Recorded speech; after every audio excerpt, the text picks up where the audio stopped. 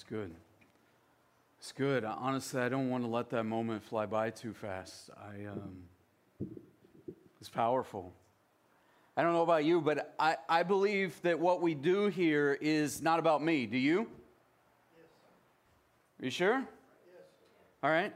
Not only is it not about me, it's not about you, right? It's about the Lord. But I do believe with all my heart that when the people of God gather together, that the Spirit of God is present among us, and that He doesn't just move or speak or prompt or urge or whatever you want to call it. He doesn't just do that when the dude comes up here and does whatever it is that the dude does, right? That God moves as we sing, and God speaks as we're honoring Him. And I hope you heard that message. You are a child of the Almighty. Don't just go, oh, yeah. Yeah, I learned that when I was... Don't do that. You are loved by God. We will get around to my message, I promise. I read somewhere on Facebook this week that when God called you into ministry, He already factored in all your stupidity. It's like, thank you. Which just reminds me that oftentimes in what I do, that I have a tendency to think that I have to be all and do all and put things on my shoulders, and I am first and foremost a child of God. And you are as well. All the things you walk in with that you think you have to shoulder and you have to carry by yourself, and you have to put on the image and put on the face and fake it till you make.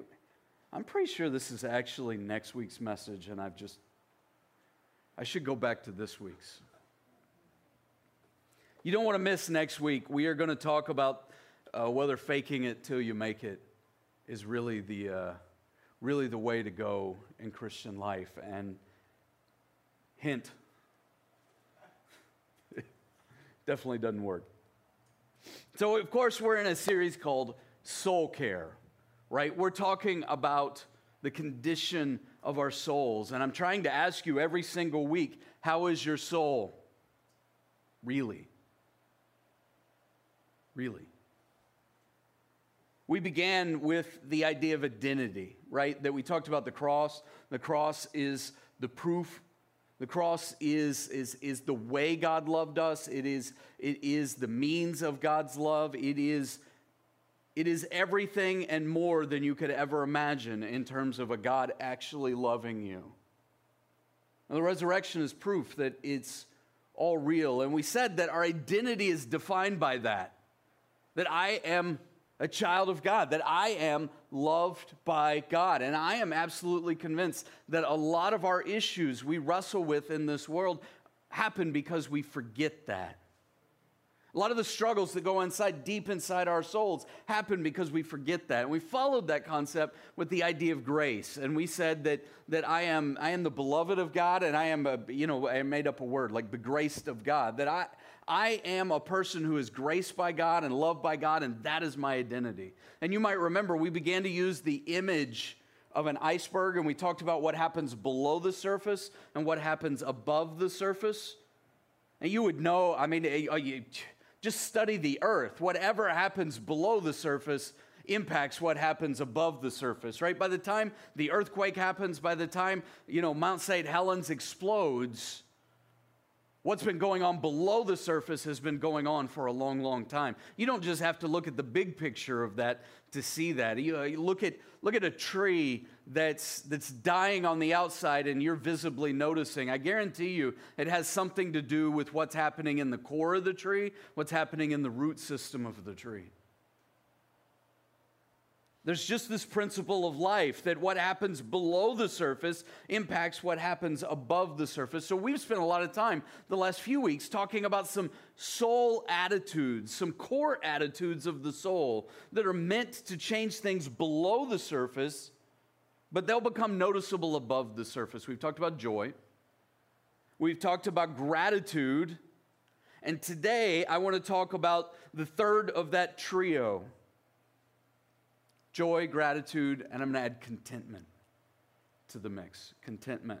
In fact, if you're taking notes today, and there's a lot of them, and everything's going to come in threes today, and I don't know why it worked that way. It just sort of did. So there's a lot of little sets of threes in these notes. But the first blank you're going to fill in, our world is obsessed with happiness, but our faith focuses on joy, gratitude, and contentment. Contentment. Our world is obsessed with happiness. Happiness is honestly, it's a myth. It's a myth. The idea that somebody finds happiness, that they stumble into it, that they look into their notice the word happenings and happiness both begin with hap, right? That they're connected. That happiness is a reflection of what's happening in our happenings. So when our happenings change, our happiness goes out the door. And that's why in our lives, as we go through different seasons, as some seasons are more difficult than others, that there is this struggle. It's a myth that you can just find happiness and then you're going to be there the rest of your life. It's a myth that if I just had more, if I could just fix this problem, if I could just, tell me there hasn't been a Christmas where you thought, if I could just get everything I wanted or give the kids everything I wanted to give them, that then it would all be okay. And that lasted 10 seconds. I was thinking they liked the box more than the gift. And, that it's, I guess the modern day word would be, it's a unicorn. Right? There's this idea that, right, obviously unicorns don't exist, but happiness is a unicorn. It's just we culturally think if I just had it all, then I would have happiness. I want to try to ruin that myth for you today. Sorry. No, not really. Because our world is obsessed with happiness, but faith focuses on a trio of attitudes that are far better. Far better. Joy, which is not based on my happenings. Gratitude, which is not based solely on my happenings. Contentment, which doesn't at all have to do, in fact, if I'm looking to my happenings for contentment, I won't find it. Because contentment isn't found in the stuff. Contentment isn't found in the happenings. I've used this little poem before, but it's too good not to use again. It says, it was spring, but it was summer I wanted. The warm days and the great outdoors. It was summer, but it was fall I wanted. The colorful leaves and the cool, dry air. It was fall, but it was winter I wanted. The beautiful snow and the joy of the holiday season. It was winter, but it was spring I wanted. The allergies, the blooms, that's not in the poem, that's me. The warmth and the blossoming of nature. I was a child, but it was adulthood I wanted. The freedom and the respect. I was 20, but it was 30 I wanted. To be mature and sophisticated. I was middle-aged, but it was 20 I wanted. The youth and the free spirit. I was retired, but it was middle age I wanted. The presence of mind without limitations. My life was over, and I never got what I wanted. That hurts a little too much.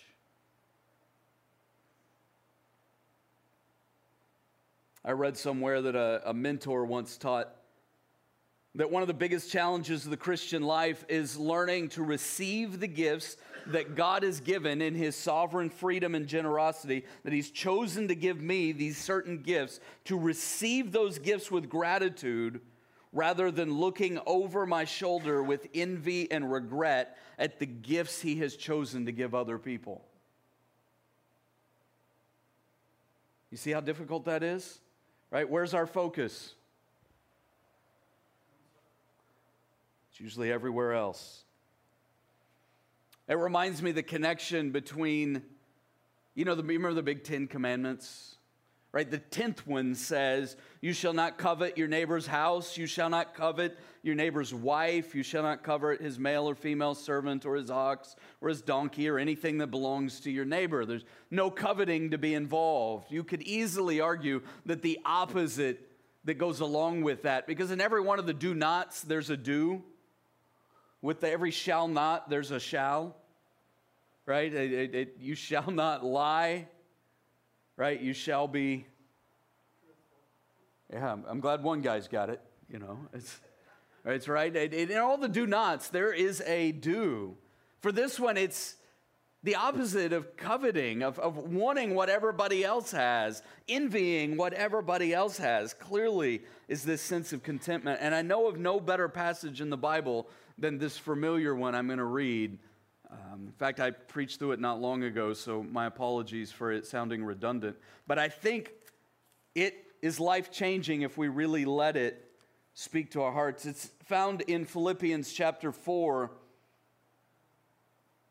It says, Paul writing, I rejoice greatly in the Lord that at last, rejoice, choose joy.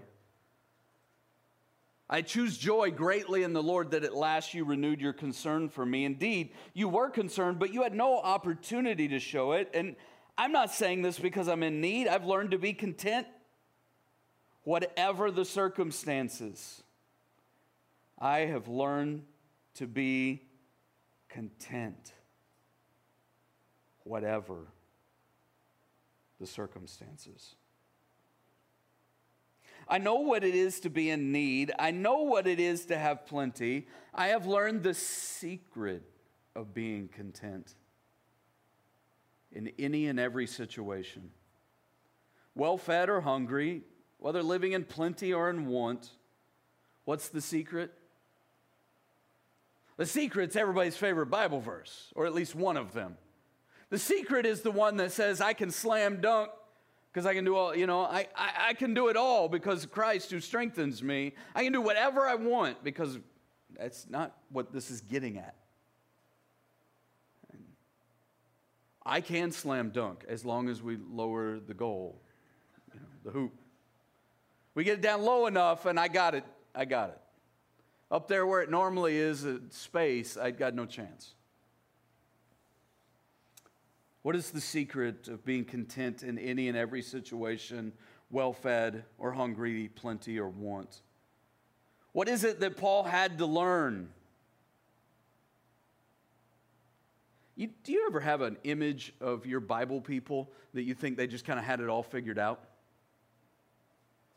Paul is telling us here he did not have it all figured out. He was in process. In fact, one of the coolest things we have about Paul in our Bibles, but you really have to read it deeply to sort of understand it, is we have a whole lot of writings of Paul that happened over decades, which means that when you line them up sequentially, you can see how his thinking changed over the years. I think I want to just mention that because some theologians make more of Paul than they do of Jesus. Paul is clearly admitting, I'm not the Savior. I had to learn this secret. I had to learn it. I'm going to suggest he's saying he had to learn it the hard way. Same way you and I tend to have to learn it. Our parents could tell it to us till we're blue in the face. Got to learn it my way. Got to learn it for myself. What is the secret? I can do all this. I can do all things. I can do all the circumstances through him. Who's him? It's Christ. I can do all this through him who gives me strength. Through him who gives me strength. Right? So the world has this obsession with happenings that are going to lead to happiness. If I just had a bigger this, if I just had a newer that, if I just had my face look this or that, or if I little in here, a little taller there, if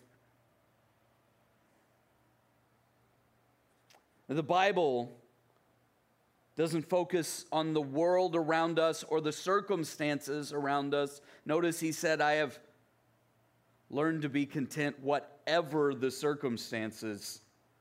The world is going to focus in the wrong place. Paul is recorrecting the internal sense inside of us to say, the focus is not out there. It's also not in here in the sense of like me. Like I went away and I meditated and I climbed a mountain and I'm connected with me. And I do think there is a place for meditation. I am not down on meditation. But when the meditation is focused solely on me, as though I am the end-all be-all, that ends up proving equally empty. Paul is clearly saying, no, you've got to learn this secret. It's Jesus. Of course, we'll go, oh yeah, well duh. I learned that in Sunday school. I was 5. Okay, glad I came to church today. The answer was Jesus. All right, boom, I'm good. Except, are you? How's your soul? Is there something that you would call contentment inside of you? You say, I don't even know what contentment is. Let's keep going. By the way, these are not pie in the sky kind of thoughts. Paul was not sitting on a beach when he wrote this. This was not Paul off in, Hawaii land or some Mediterranean beach with his feet kicked up going, living my best life now. Let me tell you, I can do it all. Paul was in prison when he wrote this. In fact, when he met the Philippians for the first time, that also came out of a prison experience. We know it because it's in the book of Acts. You go read it in Acts 16, I think. You go read it. Paul's in jail in Philippi. And he and Silas, if I remember the story right, they're in jail, they're in stocks, and they're in the middle of the night singing.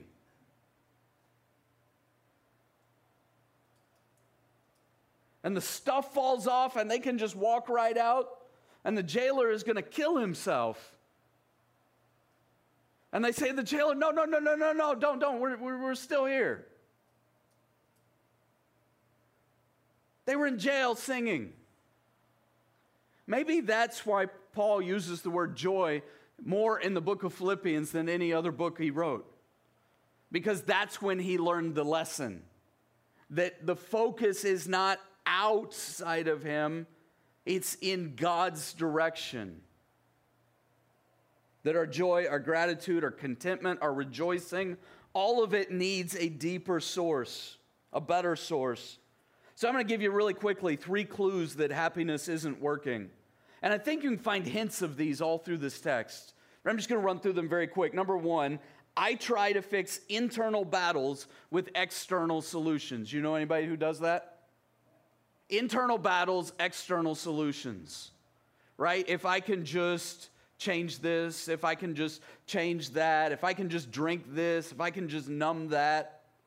We try to fix internal struggles with external solutions. Number 2, I have, if I'm frankly honest, no real perspective about what difficult really means. Because in the moments that I often call the most difficult in my life, and I'm not belittling them, but more times than not, I will admit I have lost some perspective because my focus becomes me.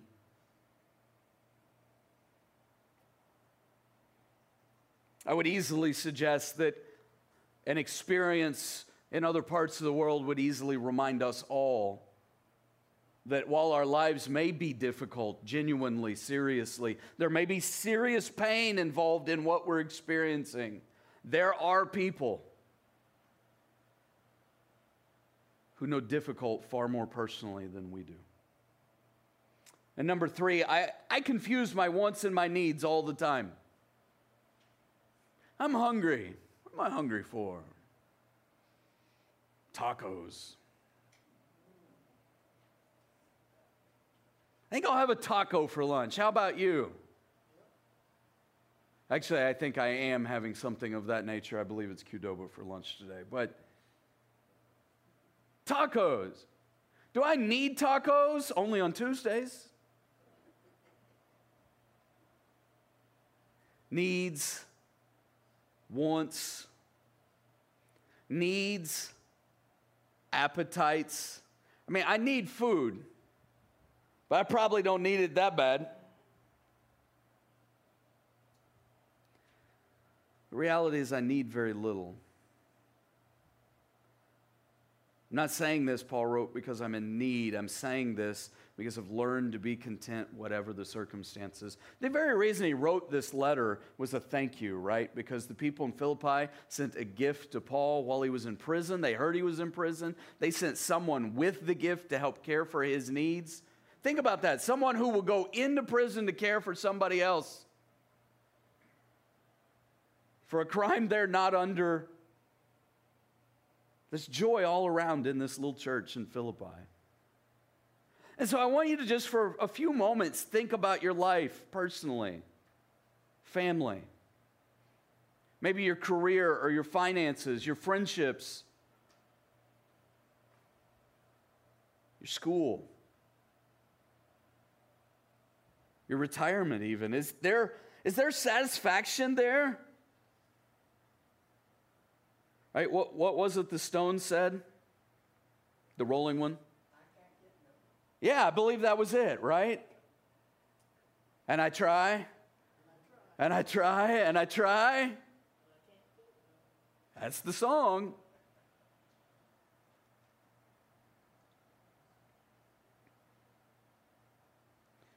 I want to break contentment down for us. I want to give us a definition. I want to dig a little deeper. But I want to be clear about what I'm not saying. I'm not saying that we always have to be passive. I am not saying you're never allowed to, explore alternatives or seek to change your circumstances. I am saying that seeking to change your circumstances won't fix what's going on inside. Does that make sense? If I just made a little more, if I just had a little bigger, if I just upgraded this aspect of my life, you can't upgrade yourself into happiness. So I wrote this really sort of long-worded one thing, and maybe it'll stick and maybe it won't, I don't know. But I tried to be specific about this, and I think I got way too many C's in it, but I'm going to say it anyway, all right? So this is the one thing I'm trying to convince us of today. Changing circumstances is inevitable, but finding contentment through circumstantial change is not. It's inevitable that my circumstances will change. In fact, if you don't believe it, watch the weather. Right? It's that proverbial, we have 4 seasons in Oregon. The one that happens from 6 to 10, the one that happens from 10 to 2, the one, that we can have all 4 seasons in one day. Circumstances will change. That's inevitable. But you don't just stumble into contentment by changing your circumstances. It will never happen that way. You can't change your circumstances enough to find the myth of happiness. Changing circumstances won't create contentment. It will, or what we think is contentment, but it lasts about as long as a kid with a new toy at Christmas. I mean, I'm serious. I'm going to get in trouble for this, but go buy the bigger TV. They'll come out with a new, bigger one next month. It never lasts. He is saying, I had to learn the secret of contentment. Learning, of course, has a teacher, and learning has a classroom or a context or a laboratory. And for Paul, the learning, the context, the laboratory, the classroom was his circumstances when he was in need and when he had plenty. In fact, Paul would tell you, if I'm reading him rightly, that plenty can be more dangerous for you than need. I'll read you a verse in a minute that'll tell you that. Twice he said I had to learn it. He uses two different words for learning when he tells us this. Verse 11, he says, I'm not saying this because I'm in need, for I've learned to be content whatever the circumstances. The word there is actually the verbal form of the word it's very related to the word we would use for disciple. He said, I had to have this discipled into me. But don't misunderstand this. He's not saying he learned this because Peter sat him down and the two of them over coffee figured it out. He is saying this because in his following of Jesus, he had to learn to disconnect from all the external stuff, and he had to learn from Christ how to find joy and contentment, satisfaction, enough in who Christ was for him. In a lot of ways, this word means to learn by experience.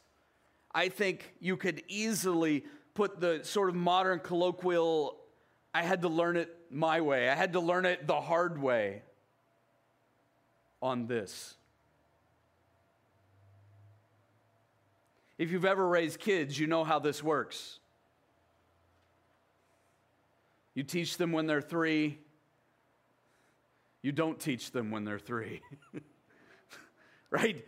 You teach, they don't learn. Then there's a season where you teach, they learn. And then there comes this other magical season where you teach and they go, whatever.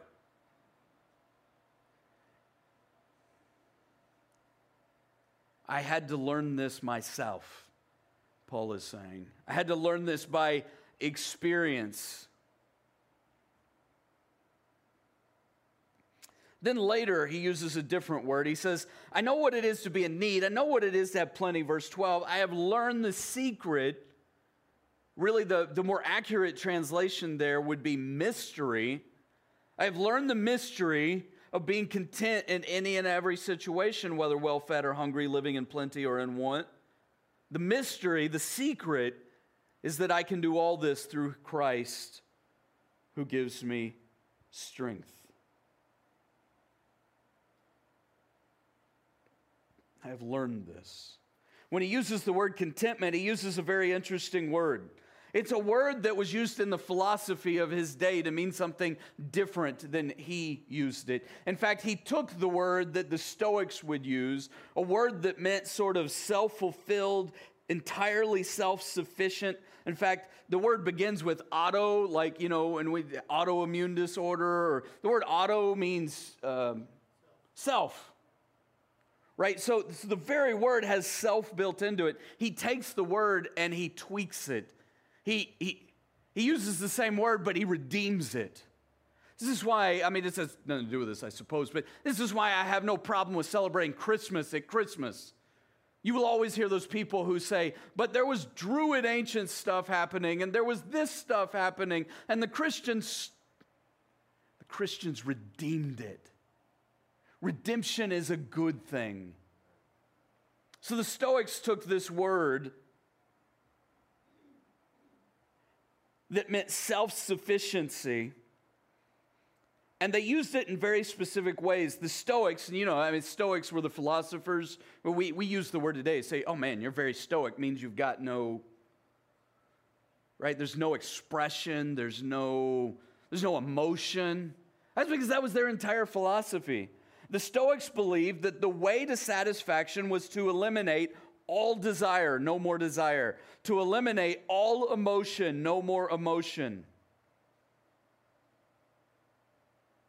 The Stoics believed that the way to go was to eliminate desire, eliminate emotion, and to eliminate feeling. That I want nothing, I care about nothing, and nothing matters to me. That's your way to happiness, folks. Paul took the word and said, This word contentment isn't self-sufficiency, it's Christ's sufficiency. I should keep going. I'm going to give us a definition, and instead of giving us one sentence, I'm going to give us three. And I want to credit a couple of books for this. I stumbled across this book, The Power of Christian Contentment, I don't know, a year or two ago. It's written by a modern guy who was taking a more ancient book and bringing that to a more modern publication. By ancient, I mean a book written in 1643 by Puritan pastor Jeremiah Burroughs. He wrote a work called The Rare Jewel of Christian Contentment. His point being that you can find the rarest jewel in the world, and contentment as a Christian is even more rare. And so he unfolds this definition that came out of this book from the 1600s. And I want to see if I can share a bit of it with you, and I have tweaked it slightly, but I think it makes sense in my mind. It's like a three-legged stool. I seriously thought, I need a three-legged stool on stage to use, and I looked around our building, and I could only find four-legged stools. But I didn't want to have a fourth leg, because then we'd have to be here longer, and so a three-legged stool it is. I have no physical example. You know what a three-legged table looks like, right? Right, so we have a three-legged stool of contentment. Leg number one is a frame of mind. It is internal satisfaction, a frame of mind. There's a certain way of thinking that goes with contentment. Let's say it this way. I can prove to you that happiness is a unicorn, that it's a myth. Think of it this way. I want you to imagine you've just won the most extraordinary sweepstakes prize ever. I mean, Publishers Clearinghouse has nothing on this. And let's just say that part of what you get is an all-expense-paid trip anywhere in the world for as long as you want it to be. Sounds pretty happy, doesn't it? All expenses paid as long as I want. You'll stay at the most expensive 5-star hotels. You'll eat the highest quality food. It's cooked by the best chefs in the world. You'll see the most spectacular scenery. You'll drive the most expensive cars. You'll wear a whole new wardrobe that is actually tailored just for you. The trip will have the best of everything. It will cater to every whim. You'll basically be James Bond without the spy stuff.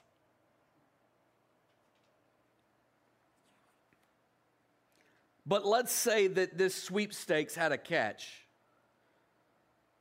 That you can have the experiences, but up front you have to agree to be continually discontent the entire time. That you have to agree up front to be unhappy the whole time. That you are offered everything the world would offer, but you're going to choose to be distinctly unsatisfied. My question for you is, would you take the trip anyway? No? You sure? Well, I guess I can lie. People do all the time. It's called Hollywood. Lifestyles of the... Have you seen how often life falls apart for the rich and famous?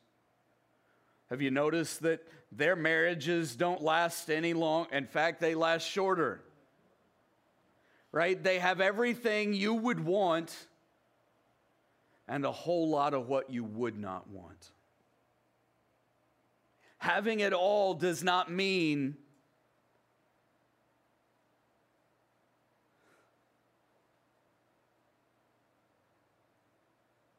wanting the all that you have.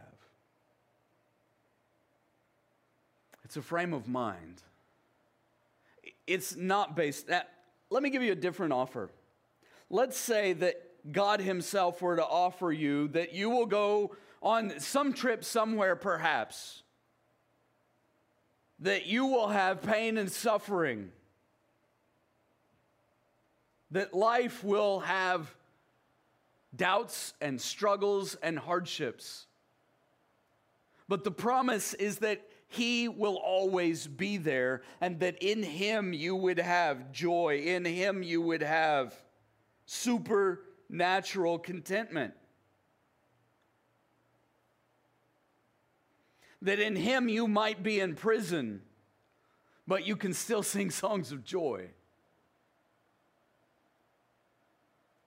Would you take said trip? Leg number one is a frame of mind. It's internal satisfaction. But I don't mean internal to me. We'll get to that. Number two, the second leg, the second stool of contentment is a trust, a deep, abiding trust in Christ's faithful work in my life.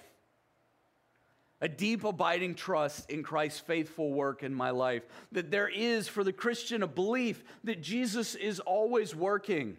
That He has a way of accomplishing His ultimate ends in my life. And that I have a trust that God knows what He's doing. A trust in God's presence in me and around me. A trust in God's work in me and through me. A trust in God's providence in what He will allow in my life. And the third leg is a submissive way of life. When I wrote this part, I at first wrote an obedient way of life because I thought the word submissive might be the wrong image for you. It's a bad word, our culture would say. It's a biblical word, actually. And it doesn't mean what the world redeems words as well. Makes them their words.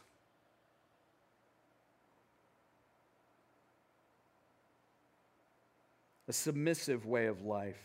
It's a willingness to say, you know what? Christ knows what He's doing. I'll follow Him. Now again, Brian.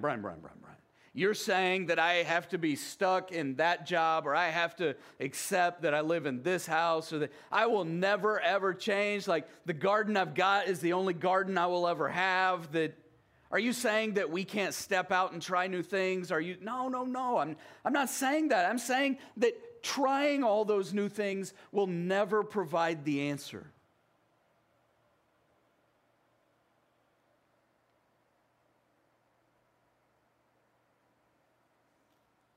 Paul learned that he could handle anything, good or bad. Of course, the question when he says that living in plenty or living in want, which one is good and which one is bad? Because there is this proverb, right, that says, Lord, keep falsehood and lies from me and give me neither poverty nor riches, but give me only my daily bread. Otherwise, I may have too much and disown you and say, who is the Lord? You ever see people do that? It's like the definition of America. Or I may become poor and steal and so dishonor the name of my God. I know what it is to be in need. I know what it is to have plenty. I've learned the mystery. I've learned the secret. Any and every situation, well-fed or hungry, living in plenty or in want. There are downsides to both those lifestyles. Paul realized what most of us have never learned, that the rat race is not the point, that I don't want to be the rat. That the meaning of life is much deeper. And that when I have that meaning solved, that I am loved, that I am a child of God. The rest of it is far more irrelevant. So how do I learn contentment right? Let me summarize. Number one, my soul needs to detach from my circumstances. The condition of my soul needs an unplugging from my circumstances. I would also semi-suggest a couple of other ideas here. Unplugging from my media and unplugging from my social media. I'm going to hit all generations here real quick, okay? Unplugging from circumstances is pretty obvious, and I've been talking about it for 20 minutes. If you don't know what I'm talking about at this point, either I'm not doing my job or you're falling asleep, and we'll get the little ball out again, right? I'm talking about this disconnect from my circumstances. It just has to happen. But I'm going to suggest two more particular circumstances. The disconnecting from media. I'm not saying you can never watch cable news. I'm not saying you never watch the news. I'm saying if all you digest in your life is cable news, either side, I don't care which, it will stir up in you a constant fear and a constant dissatisfaction. Listen to Fox all day long, listen to MSNBC all day long, listen to CNN all day long. I mean, they tell the same story like 4,000 times over and over if you've ever actually watched them all day long. But watch the same thing all day long with the biases built in all day long. You get an echo chamber in your head and your soul, and pretty soon you'll think it's the end of the world. There's no contentment there. Now, if that one doesn't get you, the next one will. I can watch my TikTok all day long, my Instagram all day long. I can watch this stuff all day long. All it will do is sow seeds that say, you're not enough. Your experiences are not enough. Now, again, is this an evil tool to be shelved and never to be touched again? No, that's not what I'm saying. Am I saying you never watch the news? No, that's not what I'm saying. I'm saying that if my daily diet is this thing, then this thing is what is discipling me. If my daily diet has a remote control that goes, then that thing is what is discipling me. I have to detach the condition of my soul daily from my circumstances, my media, my social media, because those things are predisposed to convince me that I am not enough, what I have. Just watch commercials. It's Christmas. You need one of these things with a big, pretty bow. Never mind the $40,000 payment. Does this make sense? Disconnect? Now, there's going to be a reconnect. There's going to be an attachment, but it's not to this stuff. Number 2, I wrote in my notes, steer clear of American Idols. I don't mean the TV show. Is that even still on? I think it is. Tonight. I'll see, that shows you what I know. The TV just proves there's nothing new under the sun. Like Survivor season 438 is still on somewhere, right? Survivor, American Idol, so it's all still. I wrote steer clear of American idols, right? Paul wrote, I'm not saying this because I'm in need. I've learned to be content, whatever the circumstances. I've learned the mystery, the secret of being content in any and every situation, well-fed or hungry, living in plenty or in want. So what do you mean by American idols? I wrote 4 or 5 of them here. I wrote the idol of consumption. That's actually what I was sort of getting at in my last point. The idol of consumption, right? America is just sort of built, not just America, a lot of the world, a lot of the West is built on consume, consume, consume. I wrote the idol of now. You know how wired we are to have it all right now? To not have to work for it, to not have to wait on it. Now.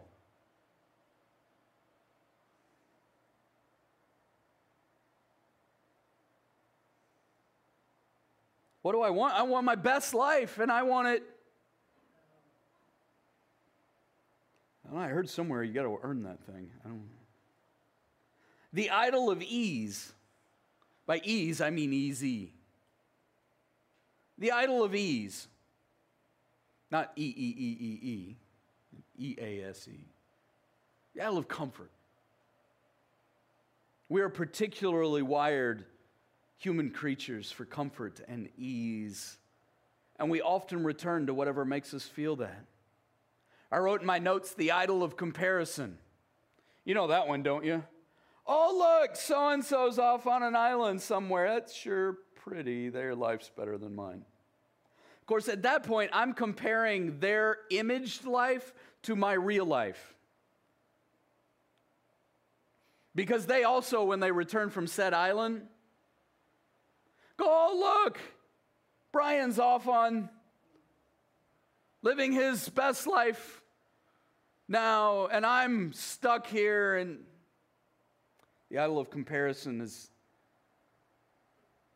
social media is particularly good at killing our souls one little comparison at a time. And I wrote The Idol of Potential. The idol of potential. We tell our kids as we raise them that you can be anything you want to be. I like the sentiment, but I don't think it's really true. I don't mean we should be down on our kids when they're little. We want to inspire them. Vision is good. But a lot of us grow up thinking that the anything I want to be always means bigger is better. Back to comparison in a sense. Always means I got it, I get what I want, The idol of potential says, well, you know, if you were really good at what you do, you'd have an extra zero at the end of the paycheck. If you were really good, you'd have an extra zero at the end of the bank balance.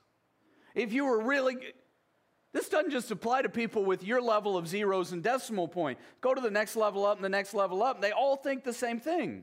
This is why I say it's a myth. It's a unicorn. The reality is contentment comes from having what I need.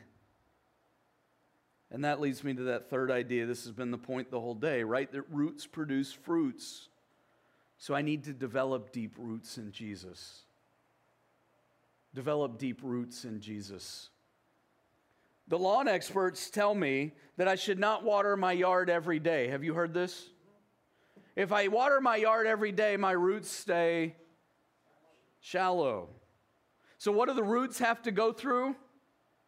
Struggle, non-ease, dryness, difficulty, because that forces them to put down deeper growth into what really matters. It is those circumstances of life that provide the deep roots in Jesus, that He is sufficient, that He is my strength, that He is my security. I can do everything through Him who gives me strength. Roots produce fruits. I just need deeper roots in Jesus. Makes sense? It's the practicing it that's so hard. And that's the learning we have to do, to put it into practice. That's the laboratory. And that'll be my prayer for you. We always end with two prayers at Harvest. The first is a prayer of salvation. The second, a prayer of application of discipleship. If you need Jesus today, you're watching online and you need Jesus, man, He wants to give you more than you have ever dreamed or imagined. And I don't mean stuff. Jesus loves you. If you need Jesus today, maybe you'd receive Him right here, right now, and pray like this. Dear Jesus, please forgive my sin. I turn to You, and I put my faith in You. And I believe You died for my sins, and You rose again. And since You're alive, please take over my life. Be my God. And make me Yours. I give You all of me. And I thank You for giving all of You to me. Jesus, help me to be to find a life rooted in You. In Jesus' name. If that's you and you prayed to follow Jesus for the very first time, man, I'd love to know it. You can let me know on a communication card or a digital communication card. You can tell somebody who you're sitting with. You can tell me a lot of different ways. I'll be outside just after the service. Of course, you can always email me. I'm Brian, B-R-I-A-N, at harvestchurcheugene.com. I don't know about you, but this one struck deep within my mind because I find that contentment is indeed that rare jewel, that unfound thing that we know so little about.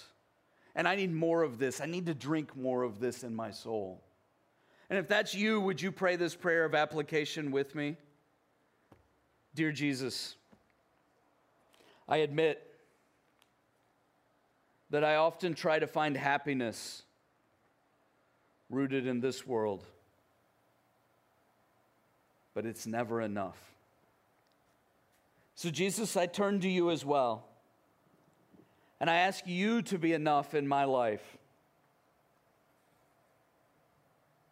I trust you to be enough in my life.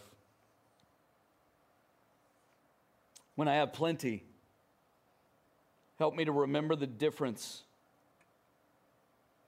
between desired and required. And when I go through difficulty, help me to remember that you have me, that I am secure. So Jesus, detach my heart from my circumstances. Remind me daily to avoid American idols. And bind my heart deeply to you, Jesus. Deep roots.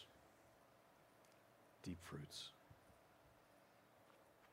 In Jesus' name. Amen. Amen. He really loves you. So do we. So we're going to sing one more song. We're not passing a basket these days. You guys pretty well know the routine. If you're watching online, we'd love for you to give. You can give online. You can give in the room. There's ways to do that if this touched you. Let's stand and let's worship as we conclude today. 'Tis so sweet to trust in Jesus, just to take him at his word, just to rest upon his promise, just to know thus saith the Lord.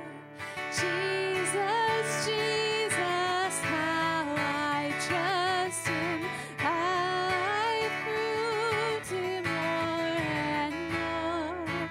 Jesus, Jesus, precious Jesus, oh, for grace to trust in more.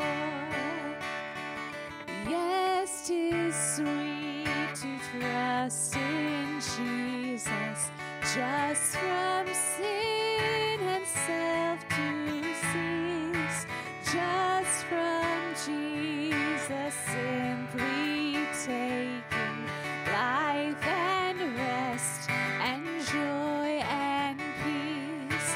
Jesus, Jesus, how I trust him, I proved him more and more. Jesus, Jesus, precious Jesus, oh, for grace to trust him more. Amen. Thank you for being here. Have a great week.